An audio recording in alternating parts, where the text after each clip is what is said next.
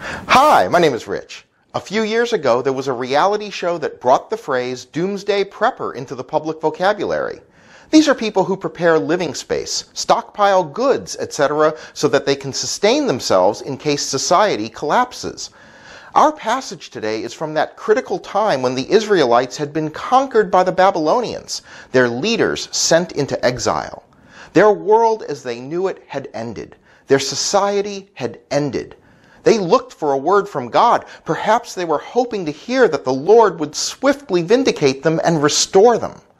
But Jeremiah sent a letter to them with a word from the Lord. They should settle where they are.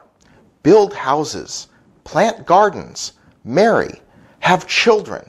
And then came perhaps the hardest command of all. Pray for the welfare of the city where you are, that in its welfare you will find your welfare.